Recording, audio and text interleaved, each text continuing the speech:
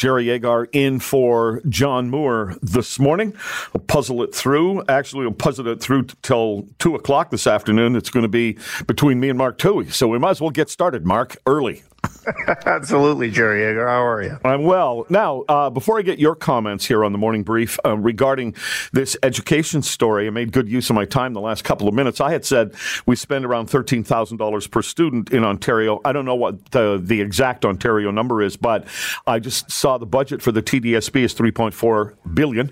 There are approximately 235,000 students in the Toronto District School Board, so that's about $14,500 per student on average that we spend on education. And overall in Ontario, the student body has not increased dramatically, and certainly not at the rate that the amount of money and the number of people working in the system have increased. So I take great exception to Kristen Wong-Tam saying we have violence in the TDSB schools simply because we don't spend enough money.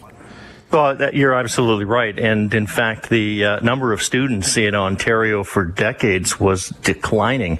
And, that's statistically provable. But anybody who's lived in a neighborhood in Toronto where there's an argument constantly over, well, we want to close this school because there just aren't enough students to fill it anymore, is well aware of the reason why it costs so much money is because we won't let the school board, despite its own protestations amongst the school board staff that want to close schools so that they can focus the money where it's needed and improve the physical plant.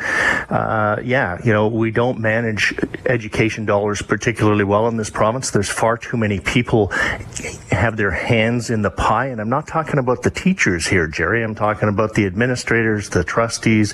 Everybody needs to have a say in how the money gets spent, and having everybody get a say raises the costs, and it takes it away from other more important things like, teaching.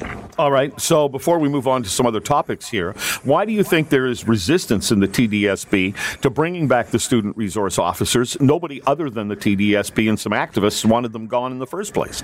Well, I think it was by and large a small group of people who had an issue with it, and they had bad experiences with police, and it was very difficult to take them on because they have a different life experience than you or I had. And so we were loath to sort of say, well, no, that's not everybody's experience. But I do think that we have to be careful. I'm not sure just putting police, school resource officers back into schools is going to be necessarily the fix. Because those officers, in theory, are there or were there to sort of introduce students in a positive way to police officers in uniforms. It was a branding, a reputation building exercise, and a community liaison outreach thing. They weren't there per se to secure the students away from, against threats. And so, to put police officers in to sort of help coach and create a positive relationship with, law enforcement is one thing. To put them in there to be security guards to prevent crime and violence is another thing. And those two streams, I think, might work well together, but there's an awful lot of potential issues if they cross. All right. But in fact, having talked to student resource officers, they did do things like some kid that they do get along with sidles up to them and tells them locker 237 has a gun, and they can deal with that. And so for anybody who will say, somebody wrote to me, explain why or how putting the resource officers back in will fix the problem, and my response was, you explain to me why violence exploded in the schools when the cops got taken out. So we don't have an exact proof of cause and effect, but it's, we took away street checks, violence increased on the streets. We took away cops in schools, violence increased in the schools. It's almost as though police are helpful. So let's talk about something else. And that is the fight going on between the Premier and various mayors, because the Premier wants to take away development fees in order to hurry along the development of really badly needed housing in the province. And this from the Premier talking about Mississauga Mayor Bonnie Crombie. I'm asking for a partnership with Mayor Crombie, Mayor Towhey, all the other mayors, if we sit back and think some magical thing is going to happen, or you think when people come here we're going to start living in mud huts, it's not going to happen under our government. We want to work collaboratively, cooperatively with you, but we need to get on board and start moving forward and stop the whining and complaining that I hear day in and day out. Stop whining. So do Crombie and Towhey need to stop whining, Mark Towhey? Well, they are facing a challenge, and development charges, just so that everyone knows, because it took me a while to get my head around them when I worked at City Hall. Development charges are one-time fees that developers pay in order to proceed with the construction of a new unit of something, whether it's commercial or residential.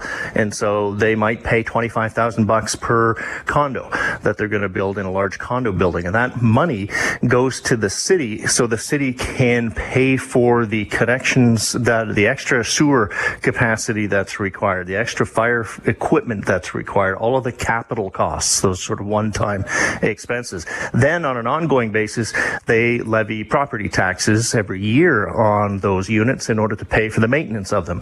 But without that one-time capital injection from the development costs, actually building them in the first place is problematic. So the cities are going to face a problem if you suddenly just sort of say, well, these types of construction no longer attract development charges.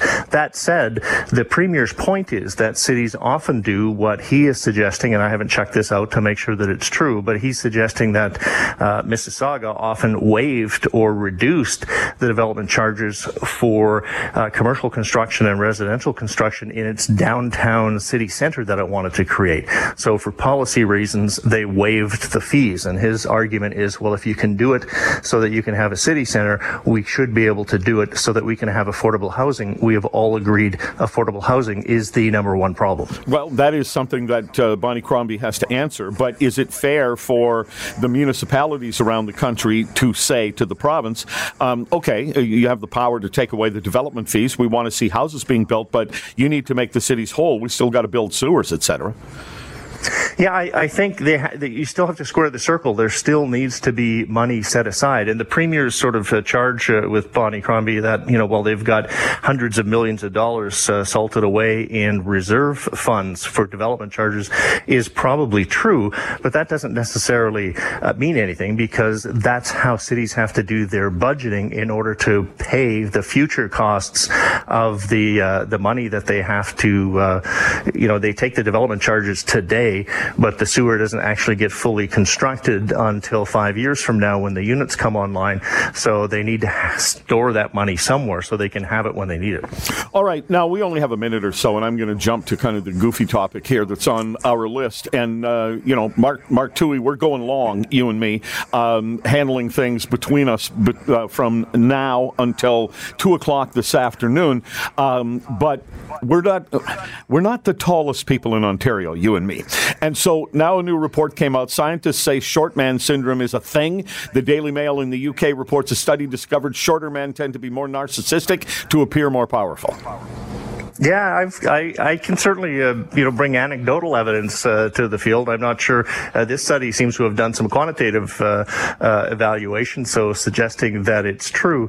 Anybody who's ever watched a guy hop out of one of those jacked up, pickup trucks that are, lifted 6 feet up into the air on suspensions that have been, bolstered, can recognize very quickly that they're almost never in my entire life, I don't think, have I ever seen a tall man get out of a jacked up truck. All right. Mark Towhey will be back at some point later this morning. We're still trying to work all that out, but good to have you this morning. Thank you very much. Cheers, Jerry. All right. Jerry Agar in for John Moore. No reason. Short people got